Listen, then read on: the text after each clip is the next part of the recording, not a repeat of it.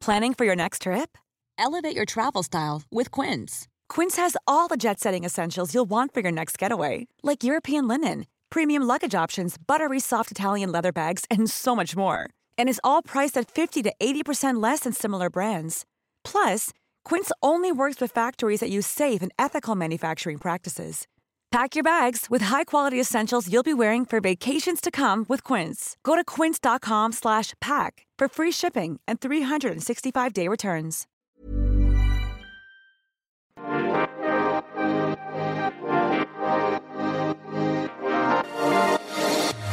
I got very distracted this morning, Lorraine, doing my old lady stretches, as Neil calls them, my lovely mobility exercises, my Joanna Hall. I can hear the noises now, yes. Keep it all from creaking. I was looking out the window across the garden, and about 2 gardens over on the shed, I saw Margot, the cat. And I thought, what is Margot the cat doing all the way over there? And I was thinking, is that Margot? Is it not Margot? And then a second one appeared. A second Margot. What, from the cult, from the clone factory? Well, this is the thing, because Margot's quite distinctive. Would you like to describe Margot for anyone who hasn't seen her? Well, I mean, think of a ball of fur, double the size of the ball of fur that you're thinking of. Add a bit of an arrogant sneer to it, and then a sort of raised, arched eyebrow, and you've got Margot. But she's quite big and quite recognisable. Well, she's cream, isn't she? She's a cream cat. She's a Burman, so she's cream with the lovely tortoiseshell points for those people in the know. Anyway, turned around, and there was Margot behind me. There's 3 of them in the neighbourhood. No. Oh my God. She's multiplying. It's like some awful horror movie, isn't it? Or sci-fi movie. She's got a pussy posse. What's going on? She's got a pussy posse. Pussy posse.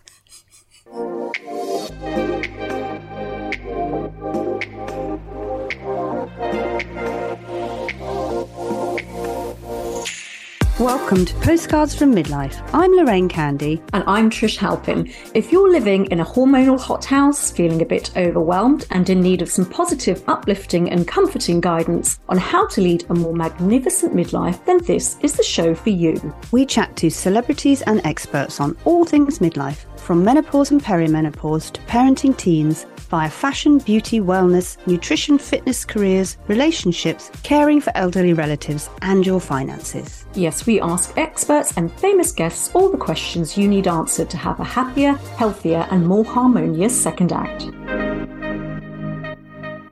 Welcome back, everyone. We have just had a couple of weeks off. I hope you missed us. And now it is go time for season 9. I mean, who would have thought that, Trish, that we would make it through to season 9 of Postcards from Midlife? That's over 3 years of the menopausal Morecambe and Wise. We're still talking to each other just about. It's a miracle. It is. We will always be talking, young Trish. We're like the cannon and ball of podcasters. You are, I like to think, my posh spice to my scary spice. Some such. Anyway, we're back, and I want to kick off the first episode of the season with a bit of a controversial jibber-jabber. Well, not too controversial. I mean, when I say controversial, the most controversial thing that happened in season 8 was Margot got locked in a cupboard, so it's not really controversy. It's high stakes, aren't there, on this show? But I am going to be asking today, does the domestic goddess still exist? I shall ask that before we interview our very own TV goddess, Andi Oliver, on the show later on. I feel like I've got quite a lot to say on the domestic shenanigans. With my new kitchen, well, not new, sort of old new kitchen, I feel like I am an aspiring domestic goddess myself. But before we dive in, shall we just remind our lovely listeners that we're going to be meeting them soon? Are you free on Friday, May the 19th or Saturday, May the 20th? Because if you are, we would love you to join us and our fantastic lineup of celebrity guests and experts at Postcards from Midlife Live in London's Business Design Centre. Yes, we are counting down the days. Tickets are still available. Just head over to postcardsfrommidlifelive.com to get yours. And we would really appreciate your support for this event and also this brilliant community that's sprung up around the podcast.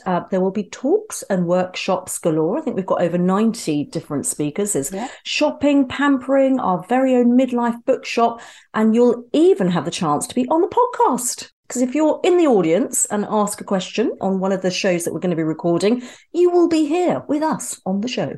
It's very exciting. We like to involve everyone and we can meet you all. Especially, I'm looking forward to this. The wonderful members of our private Facebook group who are coming along.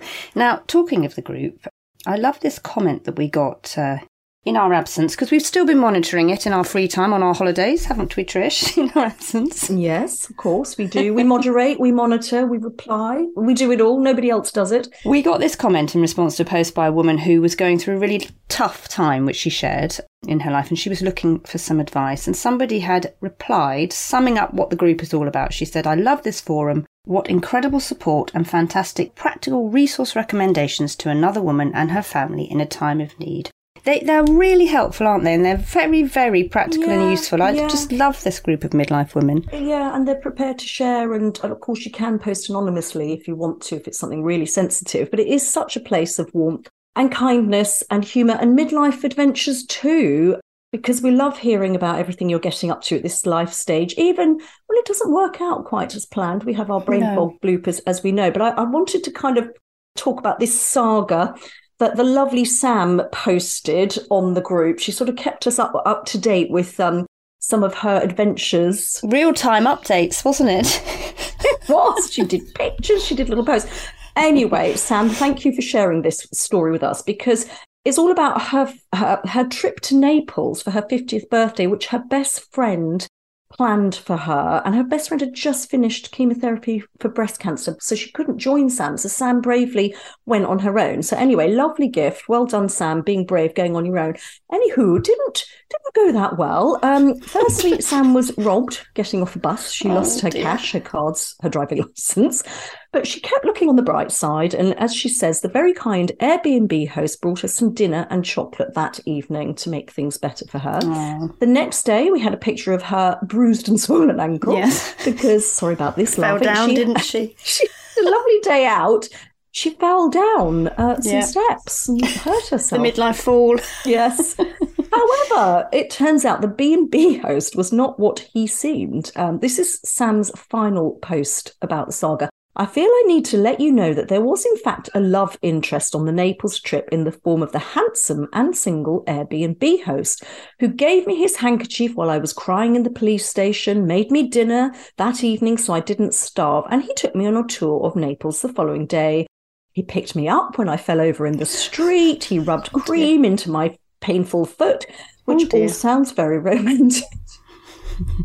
"I thought there might indeed be potential until he told me that he'd been speaking to his church about me, and they'd believed I'd been sent by God at this most holy time of the year as a test for him to open my heart away from the blackness." The blackness. Yes, he told me there was blackness around my heart and soul, and I needed to let Jesus and Mary in. "You couldn't make it up," said Sam. Well, Sam, you'll be dining out on this story, as will all of us, in fact, for years to come. So thank you for sharing that with us and having such positivity and humour around it all. You would think it's too good to be true, and it is. Anyway, let's get on with the show. We're about to meet the irrepressible Andi Oliver, a former punk musician who you will know, mainly, I guess, from TV's Great British Menu, but she does the Sky Arts Book Club as well. She is going to chat with us about the secret of finding success later in life, in her 40s and 50s. But first, we're going to hopefully bring you some helpful news from the domestic frontline, where Trish has been rediscovering a love of all things homemade, and I have continued my unparalleled and inexplicable run of domestic disaster. Yes, we're going to have a little jibber-jabber, the jibber-jabber section of the podcast, where we're going to offer a few tips, a bit of lively debate, a few of our thoughts and recommendations. We're going to be domestic goddessing, talking about domestic goddessing. Look, I made it a verb. Yes. Well, we're going to debate the value of it, aren't we, and what it all really means in these modern times, Trish. And to start it, to kick it off, I'm going to offer you and listeners my new girl crush, Trish, who is a kind of domestic goddess. And I seem to be drawn to these women that can do things that I can't do. I'm calling her a culinary cutie, actually. Oh, that sounds a bit patronising. Ooh, no, quite like it. It's the two C's. The two C's. Yeah. Okay. And even though I, as you know, have the domestic know-how of Rhea from Butterfly, do you remember, Wendy Craig, I have fallen head over heels for a woman called Alison Roman.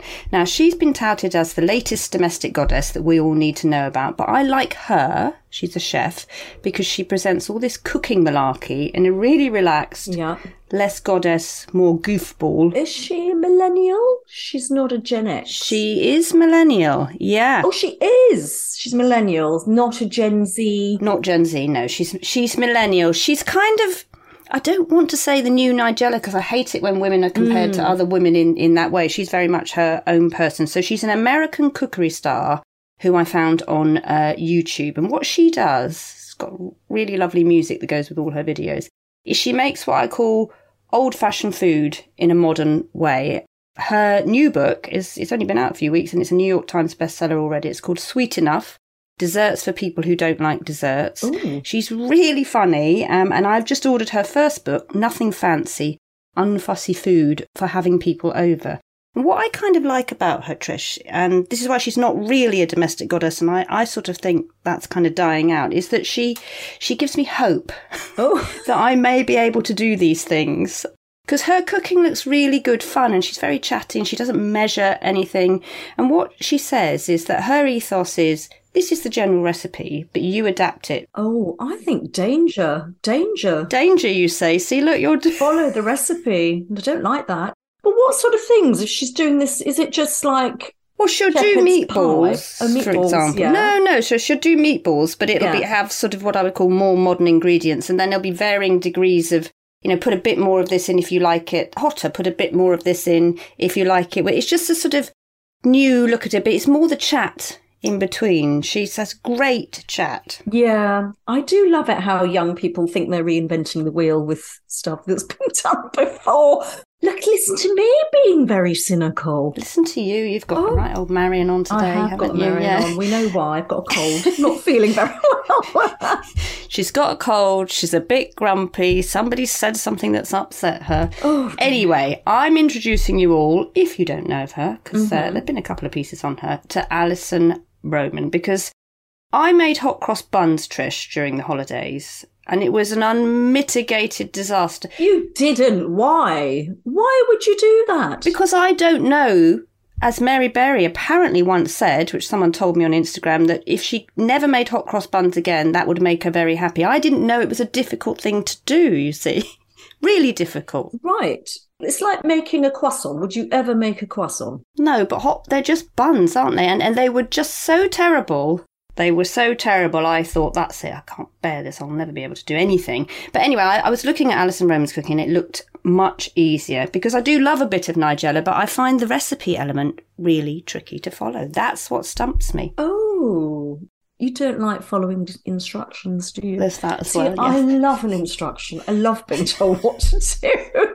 And actually, talking of Nigella, because with the kitchen update is essentially that we're just having it painted and cleaned up a bit. We can't afford to redo it. Will there be an opening? Can I come to the grand opening? Well, you can, because I've now got an induction hob, which I'm very excited about. I know probably everybody else in the country has got one, but this is my first one. We've been clinging onto our 20-year-old sort of gas hob, but got down to about 2 rings that were still working. So I had to give up in the end. So I've and then cleared out, obviously, all the shelves and the cookery books because we're having it painted, and found my Nigella How to Eat, which I still think is an amazing book. That was actually pre-Domestic Goddess, wasn't it? That was her first cookery book. I bought that in Oxfam a couple of years ago, and it's so useful. It's really good. It was when just after her Vogue column writing days, and I sort of started doing all the recipes again, and and I realised why I loved it so much. It's sort of gone back to what I would say basics, I think, with Nigella's cooking. I think she's amazing. I think it's really, really good.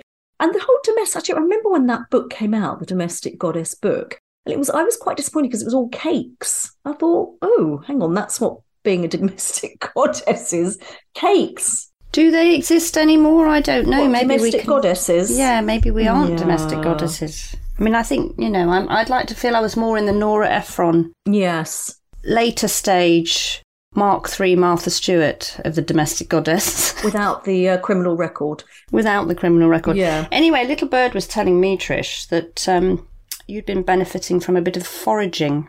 I try not to get foraging confused with other unsavoury outdoor activity that ends in ing. But tell me about your wild garlic episode, because let me tell you, I have a wild garlic story, and yours will end in success, and I'll tell you how mine ended. Mine is quite nice because I was gifted the wild garlic by our decorator who's doing the kitchen. Lovely Polish man, Sławek. He came in with this massive bunch of stuff and said, here you are, here is some wild garlic. You must make wild garlic pesto. Why did he give it to you and not Neil, you see? Because he must have thought she domestic goddess. To be fair enough, he gave it to both of us. But I was obviously more interested. Neil was not interested. He just wanted to talk about filler and primer and all of that sort of thing. So I did indeed make the garlic pesto. I mean, you can make all sorts of things from wild garlic. I did have a little look on BBC Good Food. There's a rack of pork, which obviously we're not going to make because we're vegetarians, with wild garlic stuffing. But anyway, wild garlic, for those of you who maybe don't know, it grows in the woods in the springtime, and it is kind of related to the onion, chive, garlic family. And it's these lovely, lovely green leaves. And actually, when you walk through them, you can smell it. You can know it's there. And it goes into a beautiful white flower, but you want to pick it before the flowers come out. But yes, I made the pesto, and I thought it was rather nice. Quite strong flavour, but felt quite proud of myself. Still got a bit of it in a jar in the fridge, waiting to be used on maybe other things, salad dressing, baked potato. What about you? Have you been foraging? Foraging in Cornwall. Go on, and? Looking along the hedgerows, watching other people foraging, picking the white flowers, green leaves. And I thought, well, I'll do that later. And I'm so needy of love from my eldest child. You know, when they just reject you and they hate you and they don't want anything to do with you. And she loves a bit of cooking. So I thought, oh, I can do that with her. And this will make her love me more if I do this with her. Anyway, so I forage. I put it on Instagram, Domestic Goddess Day. I'm going to be making wild garlic from the Cornish hedgerows. Okay. I make the wild garlic following the BBC Good Food recipe. Setting yourself up for a fall, putting it on Instagram. It wasn't wild garlic, Trish. Oh, what was it? It smelt like garlic. As I put it up on the old social media, the people all, in their droves said, stop, it's not wild garlic. What you're doing it with. So I think the people that were foraging weren't foraging, they were maybe just picking the flowers. I would say they shouldn't be doing that. Well, there won't be any flowers left in Cornwall with all you people going to Cornwall and buying second homes. Anyway. It was my hedgerow. That's all I'm saying to you. Okay, your hedgerow. Fair enough. My hedgerow. Anyway, so I made it and it smelt very, very oniony. And we did quite a lot of investigation into this. We didn't eat it because if you make it with anything from the lily of the valley family of bulbs, you're dead, basically. Okay. It's a nightshade. So anyone can tell, I guess maybe it was wild leek, maybe it was wild onion. It did smell like wild garlic, but everyone on Instagram said, do not eat that. That does not look like wild garlic because the leaves were too thin, not thick enough. Oh, gosh. Anyway, so that was my latest domestic disaster, shortly after the hot cross buns. It's just relentless, Trish. Oh, well, I made some granola, which I know you're not interested in granola. No, I'm not. She emailed me and said, shall we talk about this lovely granola I've made? I said, I'm not interested in that. I wouldn't listen to a podcast on that, but fire away. Oh, well, I loved it. I've spent my life in search of the perfect granola, and it's very hard to come across. And I'm just fed up with it all tasting too sweet. And obviously I'm very specific about what I like. And so I finally thought, right, I'm just going to make some of the stuff. And oh my God, it's delicious and not sweet and lovely nuts, lovely dried cranberries in it. And you know what the secret, when you bake the oats and you've tossed them in a little bit of honey, is that you whip up an egg white and stir that into them, and it just makes them so crunchy. An egg white? An egg white. So you're making a bit of almost like a meringue, but without the sugar, and you fold that into the oats and then spread it out on a baking sheet. It's actually The Guardian. If you just Google Guardian Best Granola or Best Granola Guardian, it's in there. That is going to be a life-changing discovery for me. I think no more being disappointed with my granola in the mornings. When time stands still and I really have nothing else ever to do, that's where you'll find me. Okay. Yeah, not for you. Not for you making granola. I guess it's all about being creative, isn't it? Because when you were talking about the granola and I poo-pooed it and said we're not doing that on the podcast, actually what we got on to talk about was this kind of playful creativity of being a domestic goddess, isn't it? And that's one of the things actually that we are going to be bringing to our Postcards from Midlife Live, aren't we? Because we're bringing a creative playroom. Yes. Where a variety of people are coming to do some things that you can take part in. We have Lizzie King, don't we, who's written the book Restore. You've got that there, have you? Can I just tell you about a couple of her recipes? Because I've got the book here. So she makes all these beautiful, lovely little remedies and potions and natural kind of things. So she's got cinnamon sugar balancing almond butter, very simple to make, because apparently cinnamon is really good for your insulin regulation and balancing your blood sugar, which, as we know, is so important in terms of weight management and everything. And you make this nut butter and you just put it on your apples for your snacks, if you're having snacks. But my favourite recipe, this is one for Neil, dandelion and thyme gout relief tonic. Oh, yes, because of his... he's got gout. I know a lot of midlife men with gout. Do you know anyone with gout? Does he know you're talking about this? Well, I don't think he'll mind. If he won't listen. It's too bad. Anyway, I've got to find some dandelion root, so I've got to go foraging for that. And yes, and apparently it's a liver and digestive tonic. Excellent. Well, she'll be at the show, won't she, talking about all these little... I mean, it's a lovely book, actually, because it's just sort of small things you can do to make you feel a little bit better, so that, you know, you might be eating that kind of thing. Yes. It's called Ancient Remedies, Restore Ancient Remedies from the Modern Kitchen, which is really nice. But the one I'm excited about, because this is something, as we know from my cock on a ball embroidery era, not very good with a needle and thread, we've got a couple of repair specialists from Toast. We've got Jessica Smulders-Cohen and Maria Tynesian coming to the show, who are going to show us how to repair holes using this traditional sashiko stitching, I'm bound to have said that wrong, to extend the life of your cherished garments. And also they're going to be doing a knitwear darning session. I'm really excited about that. I can see you're not quite as interested as me. I'm going to be popping out from whatever we're doing and popping into the little repair it's the repair shop. We've got our own repair shop. Repair and remedies shop. I like that. It's really nice. Yeah, you like it.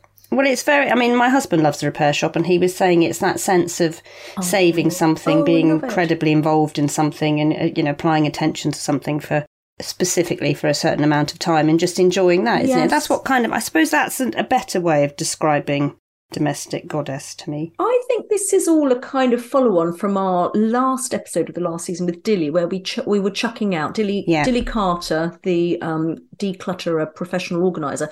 So I think we've now chucked everything out, haven't we? And we're keeping the things that we really like, and we want to look after the things that we really like. That's why I need to get into some of that moth-eaten cashmere and sew it up. Sew it up. Can I tell you about who else is coming into the playroom at the Postcards from Midlife Live? Ooh. So Andi McDowell, not the Andi McDowell, Andi McDowell. The other Andi McDowell, yes. Another Andi McDowell, who runs this brilliant company, Dahlia Beach, is going to be making flower crowns because apparently the dahlias aren't out till August. Now, do you know how I know dahlias aren't out till August? Because as a non-domestic goddess, I don't know any of these things normally, but I know this because I planted some upside down in the window box. You put the bulbs in the wrong way. Well, there's a way, apparently. You can put them so the spangly bits point the right direction. Anyway, I planted 3 in each box because I thought it'd be nice to look out the window and see them. And then I read the packet and it said, you won't see them till August. And I thought, well, that's a waste of time, isn't it? But one has come out in one and one has come out in the other, which obviously 4 of them are upside down. Well, you definitely need some tips from Andi then. Her Instagram is amazing, isn't it? Dahlia Beach. She grows dahlias, sells dahlias. It's a fabulous business. I love it. It's lovely, and she's lovely too. I have discovered something back in my life. You won't even believe this out loud. Go on. Rediscovered it, Trish. Ironing. Oh. I find it really mindful. Oh, yes, I get that. Yeah. Pop on Real Housewives of Beverly Hills.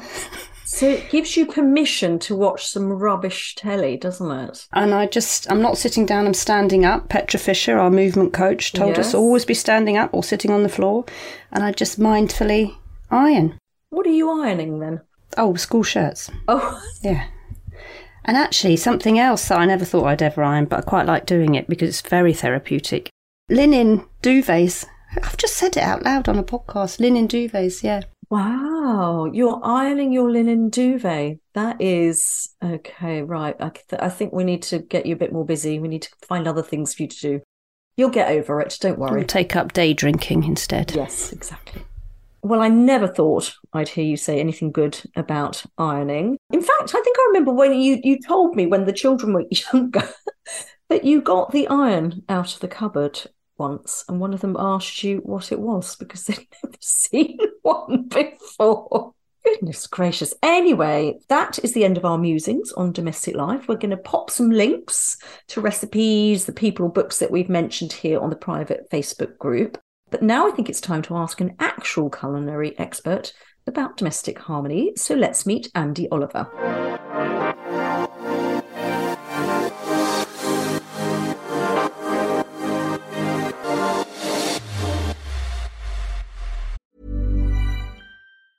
Planning for your next trip? Elevate your travel style with Quince. Quince has all the jet-setting essentials you'll want for your next getaway, like European linen, premium luggage options, buttery soft Italian leather bags, and so much more. And is all priced at 50 to 80% less than similar brands. Plus, Quince only works with factories that use safe and ethical manufacturing practices. Pack your bags with high-quality essentials you'll be wearing for vacations to come with Quince. Go to quince.com/pack for free shipping and 365-day returns.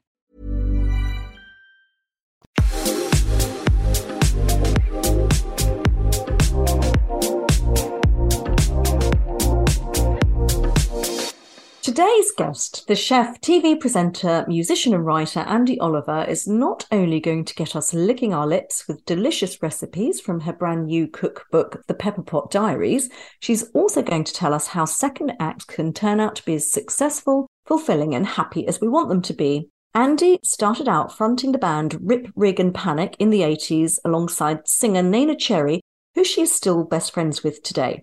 However, during her music career, she was always cooking, whether for her band or in nightclubs. But it wasn't until her 50s that she found fame, fronting TV shows such as Great British Menu and Food Unwrapped, as well as presenting documentaries with her daughter, Mikita Oliver. She says the great thing about becoming famous in your 50s is that it doesn't drive you mad. You can enjoy the work, but you see it for what it is. If this had happened to me when I was younger, I'd be dead by now. Let's find out why.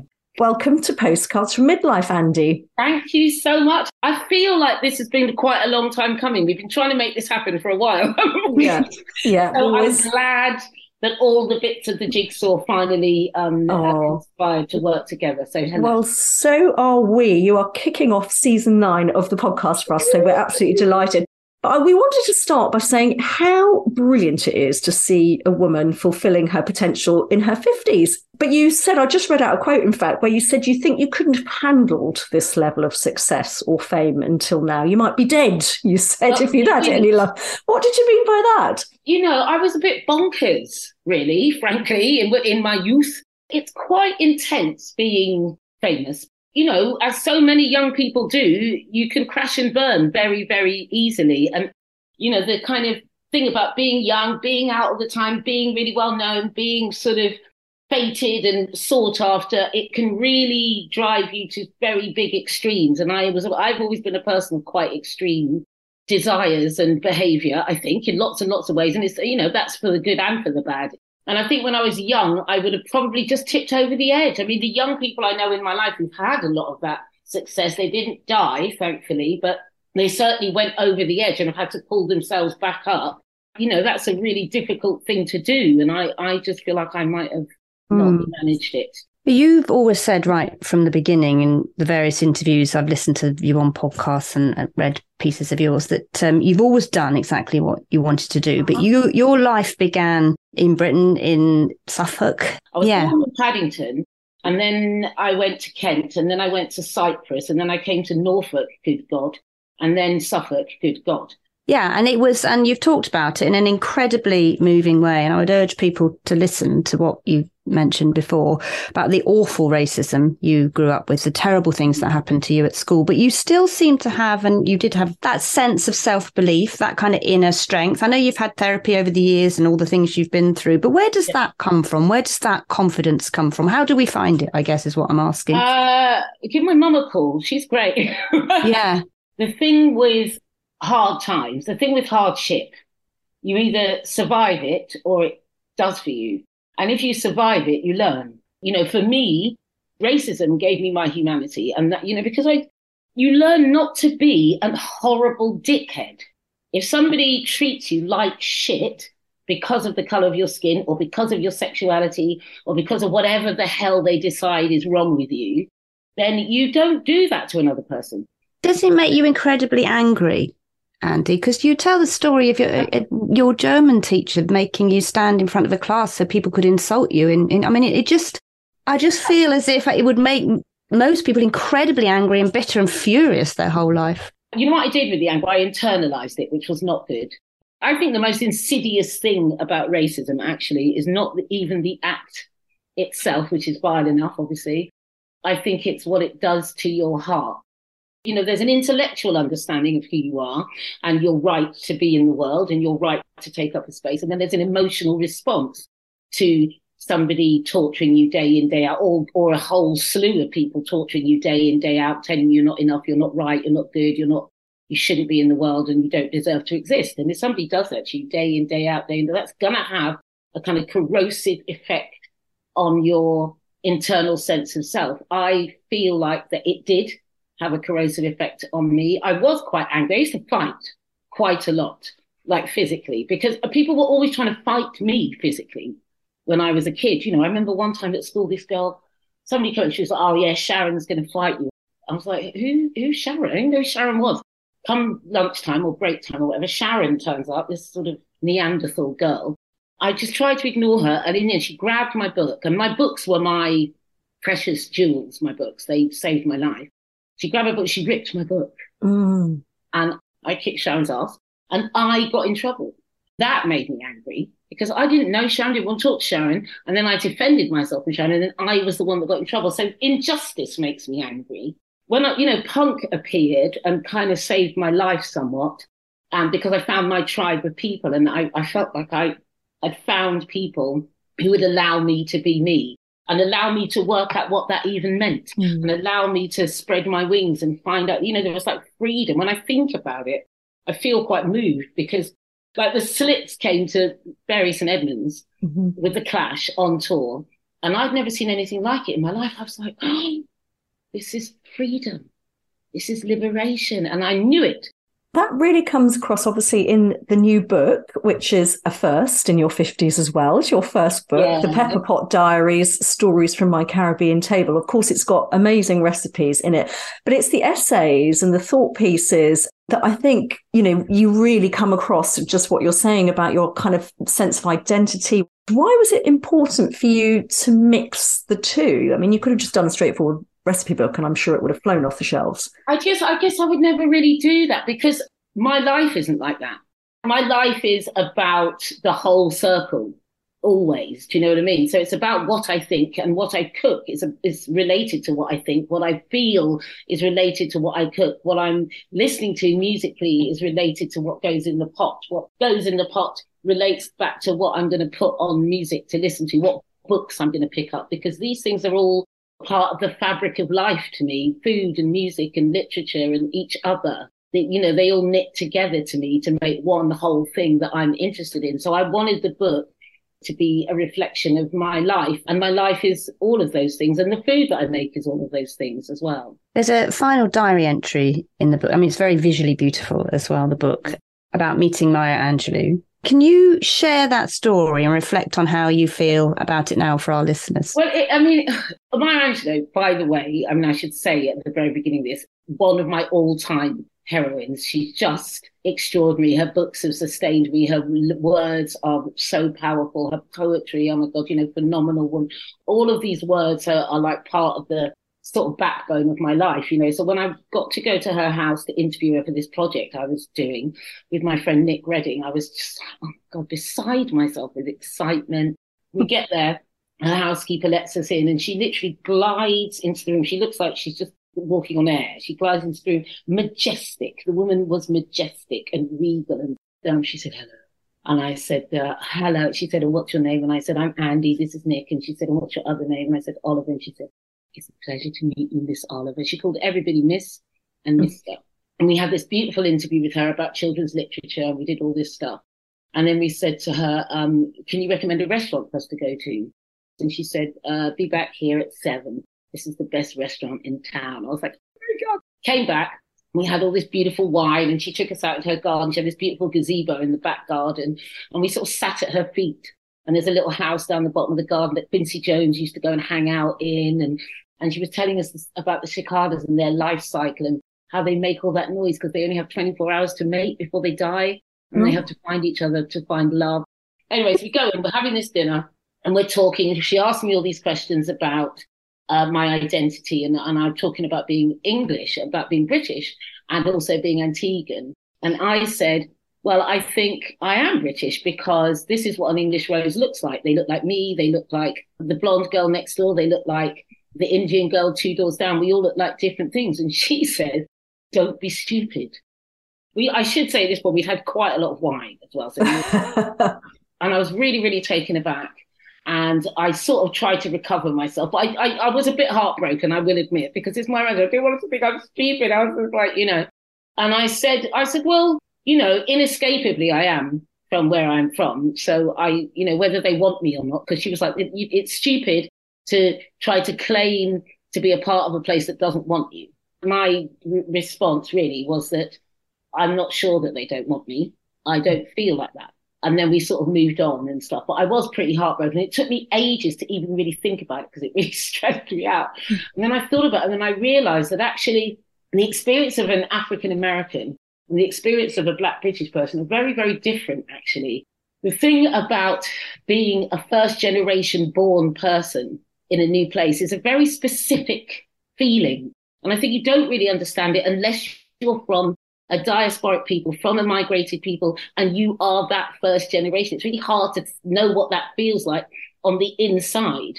That's probably what it looks like to people, that we're not wanted here. But that's not my experience. My experience is that obviously there are dickheads everywhere. But my experience is that the multiculturalism of this country is the jewel in the British crown. And the narrative that is being pushed that actually it's a failure as a so-called experiment and that actually it's all falling apart and everybody hates each other. I'm not buying it. I don't buy it. I didn't buy it then. I don't buy it now. And I'm not buying it in the future. So even if Maya Angelou told me that it was a ridiculous idea and that it was stupid to feel like that, I mean, even talking about that and saying, I disagree still feels really bad. But I do disagree because I know what I feel. Now, we should talk about food, Andi. Now, full disclosure, Lorraine and I are both vegetarians. As vegetarians, what would you recommend that we try? What should we cook first and foremost? I tell you what's great is the 3-cheese bread and butter pudding with the smoked chili rarebit. Ooh, on lovely. the top. That is amazing. And you could have that with the spring vegetable gunga pea like ragu thing. That's really, really delicious. Or there's chop up, which is an Antiguan, I guess, concoction with black eyed peas and okra and all sorts of delicious things in it. There is the hominy corn, black bean, crispy okra little stew thing. It's also delicious. There are the curried carrot scones, which are amazing. I had this thing, there's a baker, I'm on this Facebook group called the Porky Punk, which I absolutely love. And it's just loads of people who love food. And I've been on it for years. And there's a baker on there called Bea Rawlinson. And one day she put this picture up of these scones. And I was like, oh my God, they were like really high and just layers and layers and layers. Buttery gorgeousness. And I had a big pile of carrots. So I was like, what am I going to do with these carrots? And I thought, oh my God, carrot scones. And I just ended up making these curry carrot scones. And they've got like a coconut milk chili caramel on the top. Oh, absolutely delicious. Lush. I would totally go for those. So you make me want to eat food and learn how to cook. So I'm going to ask a personal question, Andi, because Trish, domestic goddess, can cook and everything. But how do I get the mojo, the cooking mojo? Where do I find the motivation? Start small. I think that what happens for people is they go, oh God, I can't cook. Right, I'm going to do it. And they sort of talk themselves into it and they build themselves up and they go to try and make some really complicated thing. And then you get really overwhelmed and think, I knew I hated this. I knew it was shit. Why did I try to do it in the first place? Like, start with those scones. I think the thing about cooking is you get the mojo when you realize it's not hard. I remember getting really excited when I made cheese straws when I was about 9, thinking, God, that was easy. And I think that was one of the things that got me into it. You can get really good results doing something simple. And then you work your way up. And then once you're comfortable, then you start trying more complicated things. But start with the scones because it's simple. It's like 4 ingredients or something. and just follow the recipe. And then once you get confident, you can think, you know what, I'd quite like to stick some raisins in there, or I don't want chili in my scones, I'm going to take chili out, or you're going to do whatever it is you're going to do once you start to feel comfortable. Put on the playlist, babe. Put on the playlist, because music soothes the soul, doesn't it? Yeah. So if you've got some nice music on, the playlist has got some very soothing music. This is the playlist that goes with your book, which is amazing. Yeah. And I've got this hugely eclectic. There's music from all sorts of genres. Mm-hmm. Put some music on. Start with something small like the scones. Or I tell you what else is nice in there. There's a really nice roast parsnips with a little curry butter broth. Parsnips you're not scared of, you know, parsnip. And I'm okay with the parsnip, yeah. You can peel it, get it in the oven, darling, roast it off, make your little curry butter, pour it on, you know what I mean? And you'll be like, oh my God, I've just made this really incredibly delicious thing. We love food, but for so many women, so many of us, our relationship with food can be really complex, can't it? And it can be like a really emotional connection. And often, you know, we see girls, women from a young age having sort of issues around food. And I mean, you yourself, you had an eating disorder, didn't you, Andi, that was triggered by the very sad death of your brother. Yeah. Can you tell us what happened and how you recovered? I was really sick. I mean, scary, sitting in the dark, crying, just frightened, because I didn't understand what was happening. Any kind of mental health challenges that we face, a lot of it is like not having the information, so we don't understand what's happening to us. I didn't understand what was happening to me. I just thought I'd gone completely mad. I could not stop eating. And I don't mean just having another bag of crisps. I mean, I was eating in my sleep. I was eating in the dark. I was eating, you know, as soon as I was on my own, I was just putting food in my mouth, and I couldn't stop. And it was making me feel sick. I just felt disgusting. I felt shame. I felt guilt. I felt horror. But I couldn't stop. It was really out of control addiction, like somebody who has become alcoholic, or the alcoholism has developed. And that's the only thing I can genuinely properly liken it to. And were you in your 20s at the time? Yes, in my late 20s, early 30s. Right, okay. It was really my late 20s, because I went to treatment when I was about 31, I think. You got professional help then? I got professional help. I met a doctor called Dr. Lefevre, because I met somebody who'd come out of treatment. She was a heroin addict, and she told me all about it, and she was explaining it to me. And I was thinking, this sounds really familiar. This sounds like what I'm going through. And I said to her, I wish there was somewhere I could go for food. And it was the first time I'd said it out loud. And she said, there is. There were people in there for food. And I went, what? I didn't know that. I didn't know you could get help. I didn't know it was an eating disorder. I just thought I was disgusting. I really, really did. So she called the doctor and sent me to see him. And, you know, he basically took one look at me. I was in a terrible state. And talked to me for 20 minutes. He said, no, you really need help, and I can help you. And I was sobbed in relief that there was actually a lifeline. He basically threw me a lifeline. He sent me to my GP, and the NHS said they wouldn't do it. They only at that time used to give you support if you were anorexic. They didn't really recognize binge eating disorder or bulimia or anything. It was only anorexia. They were like, you know, you just go on a diet. Anyway, so I went back to the doctor and I said, I'm really sorry, I can't come because the NHS can't pay for it. And he said, okay, you can come for free. And he let me go for free. And this place was like £3,000 a week. And I went there for 8 weeks, something like that. And he saved my life.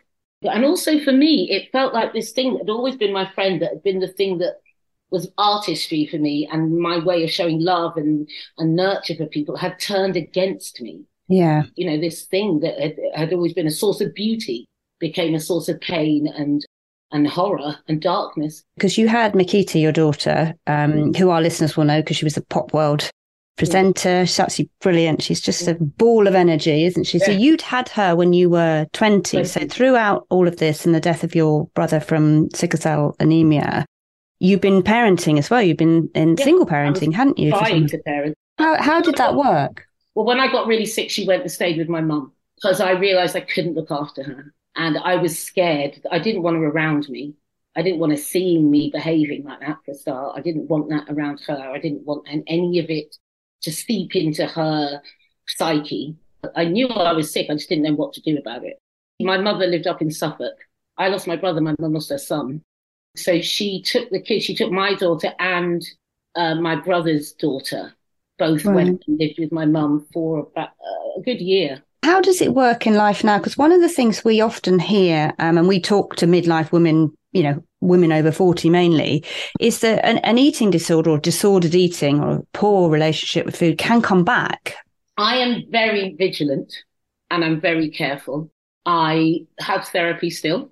And I find that actually my love of cooking and the joy that I find helps me to stay healthy with food, because what I reach for is the beauty and I don't step back into the darkness. For me, it's really good for me to check in on myself because my life moves really fast. I move really fast. And if I don't take that time to stop and just breathe a minute and land, we were talking about it yesterday, actually, in my therapy, landing is very important for me, to stop and slow down and just have a sort of, MOT, just check in on myself. Do you know what I mean? And there's so much sort of stigma around therapy. It's just like, to me, it's the oldest thing in the world. If you look at how human beings have always lived tribally, there's the keeper of the secrets, there's the elders, there's the wise ones. That's all a therapist is. It's a place where you go and check in on yourself and talk to somebody who has wisdom in this area, who's been around for longer, or the way our society works, who's trained in it and understands how to help you. You just need to know somebody who knows how to ask the right questions. Yeah. I think women in their midlife years really benefit from that, because there's so much going on in life anyway. And then, of course, you throw in perimenopause and why not? Throw in a grenade and on top of it. How did that work for you? Was that something that you were aware of, that was happening to you, that was coming down the track? It's such a weird thing, isn't it, this whole menopause situation? Because it's not like I didn't know about menopause. I just forgot it was going to happen to me. Yeah.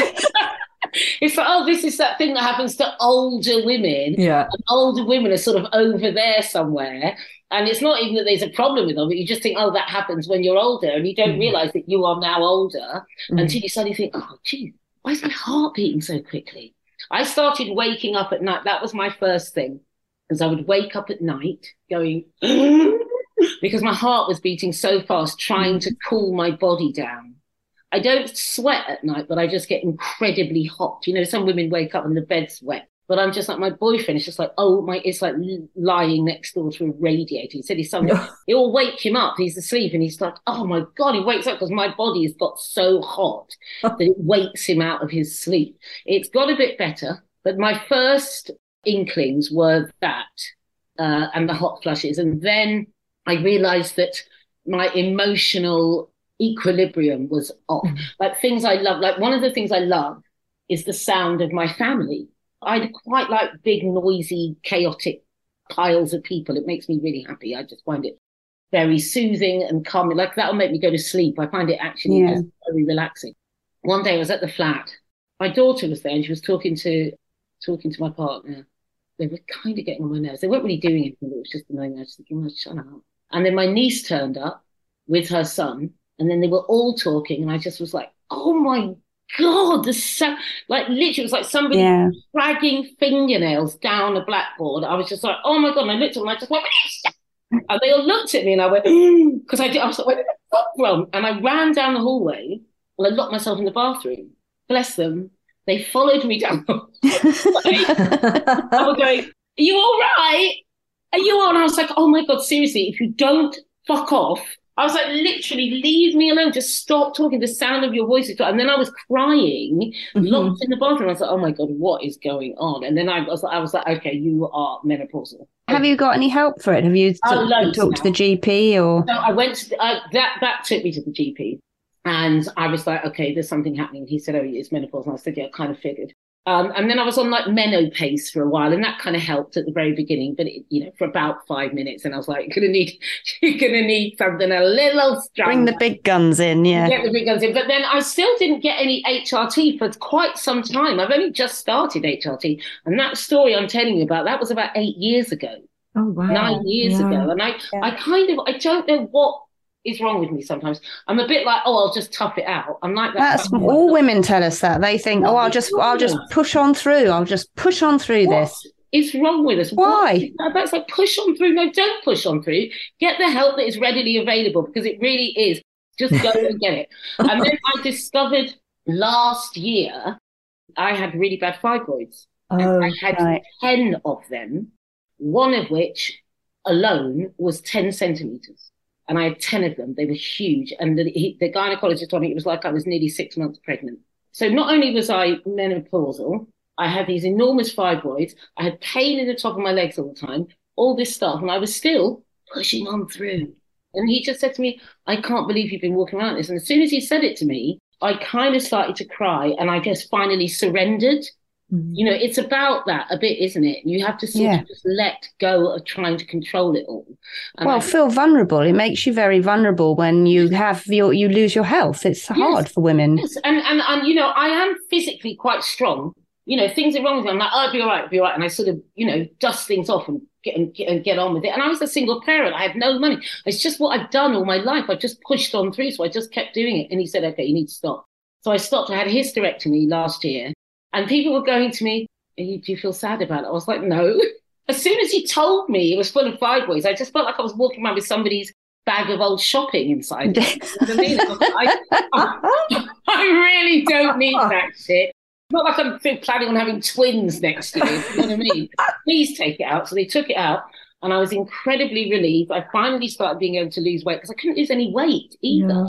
Yeah. No matter how much I exercised, no matter how well nothing was happening at all because of this situation happening inside of me.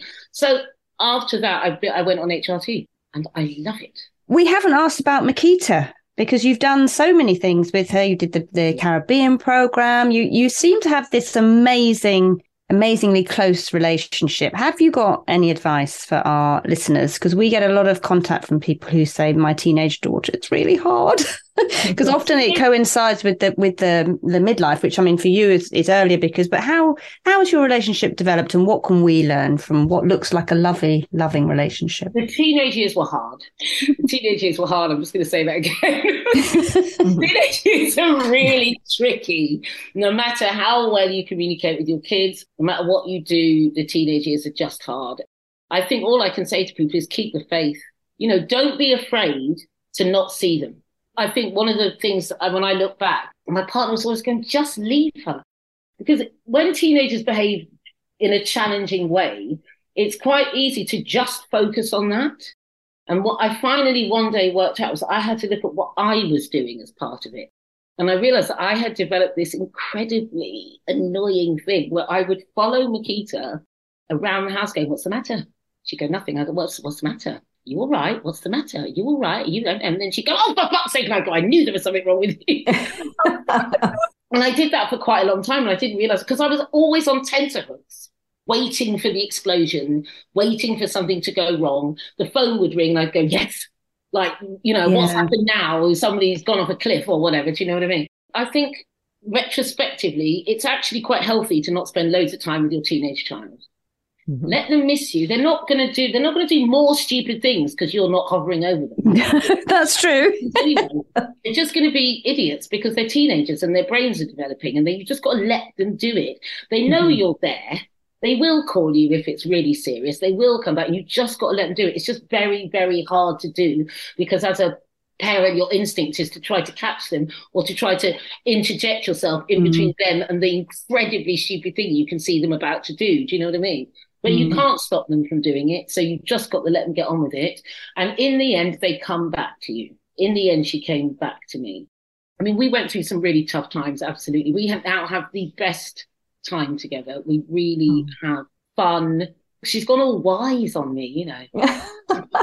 I have to say, I do look at it and I think, you know, because Trish and I've got still in that teen. Yeah. Well, I do look at what you and Makita have and I think, it's going to be like that one day. It's going to be like that. It's going to be all right. It really will. It really will. It really will. It really will. You just got to hang on in there and give them space. Now, there is so much more we want to talk to you about. We want to ask you your life, your experiences, and we're going to be doing that at Postcards from Midlife Live because you're joining us on Friday the 19th. We're going to talk about family and friends and maybe a bit more about those punk days, but just a very, very quick one to finish because we always end our show with something called Nostalgia Noodle, which is a little trip back to our childhoods, our teens or whatever. And one of our favourites was The Young Ones. And of course, Rig and Panic, the band you were in, you were in The Young Ones. Yeah. Tell us a quick memory about being on that crazy, crazy show? People keep asking about it, and the awful thing is I don't really remember it. Though. When I see it, it wasn't like a legendary show when we did it, because we made like 8 of them, and it was just sort of happened, didn't it? And I just remember getting, pitching up.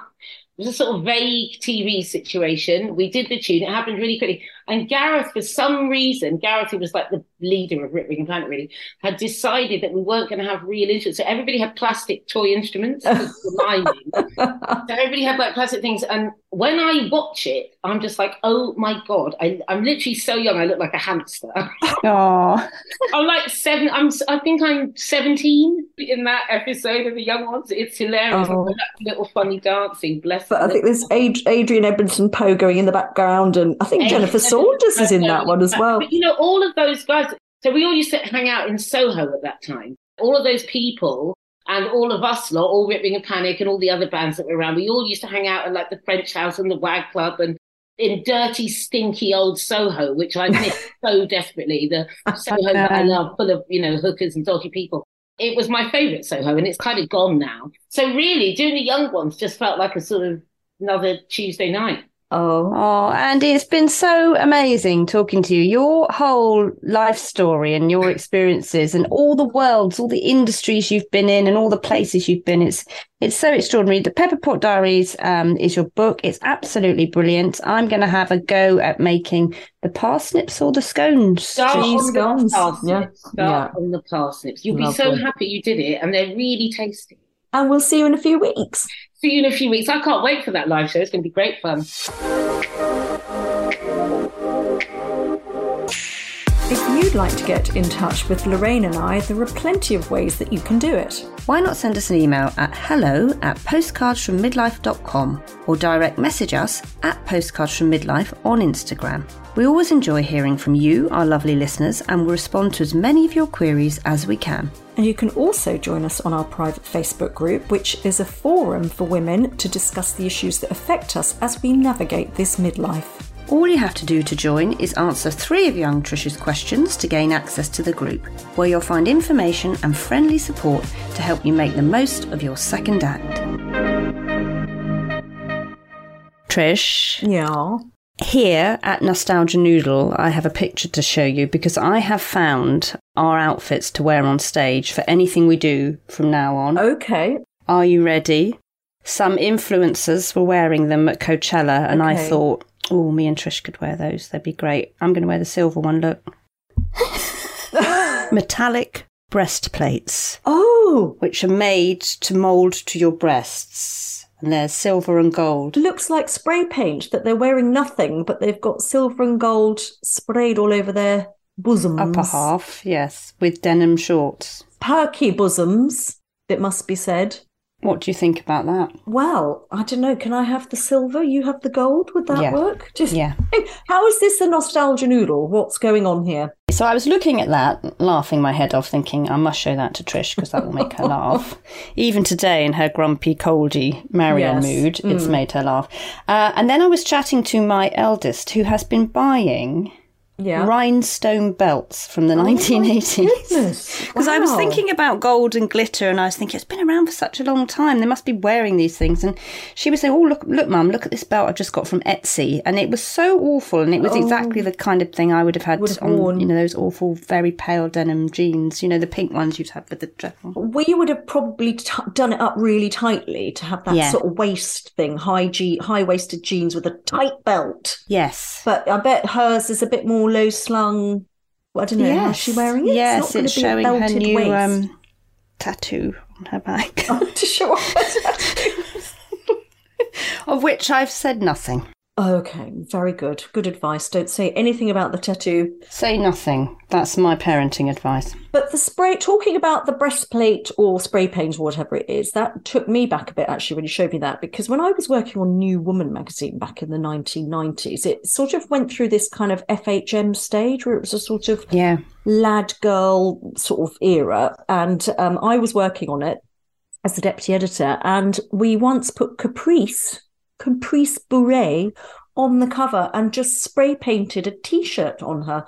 So it was just boobs, essentially. I was horrified. Can you imagine? Marion was not happy, but I was shouted down by all the more fun people on the team. So it was a very confusing time, the Ladette era for all of us, wasn't it? When we were sold that kind of, many of us fell for it, that idea that to be a woman, you could be like a man, when actually we could have just been more like ourselves instead of having to be ladettes. It was so mad, wasn't it, at the time? Yeah, I think rhinestone belts on covers was the way to go. If you mention Caprice, I must mention the best ever episode of Come Dine With Me. Okay. Was the celebrity one with Caprice that she had in her apartment, very modern London apartment, and she had the table next to her lap pool, swimming pool. Oh, I'd like one of those. At the end of dinner, which didn't get very good reviews, they all swam up and down in their clothes. You must Google it, you'll like it. Did she do it in her clothes? I don't think she was wearing that much, Trish. No, okay. At least it wasn't body paint polluting the pool. Well, it's goodbye for me and Marion over there. And me, Marion. Marion with her cold. Thank you very much for listening to the first episode of Season 9. And don't forget to buy your tickets to Postcards from Midlife Live on Friday, May the 19th and Saturday, May 20th. And hopefully we'll see you there. If not, we will... Well, you can hear us next week. Goodbye. Goodbye.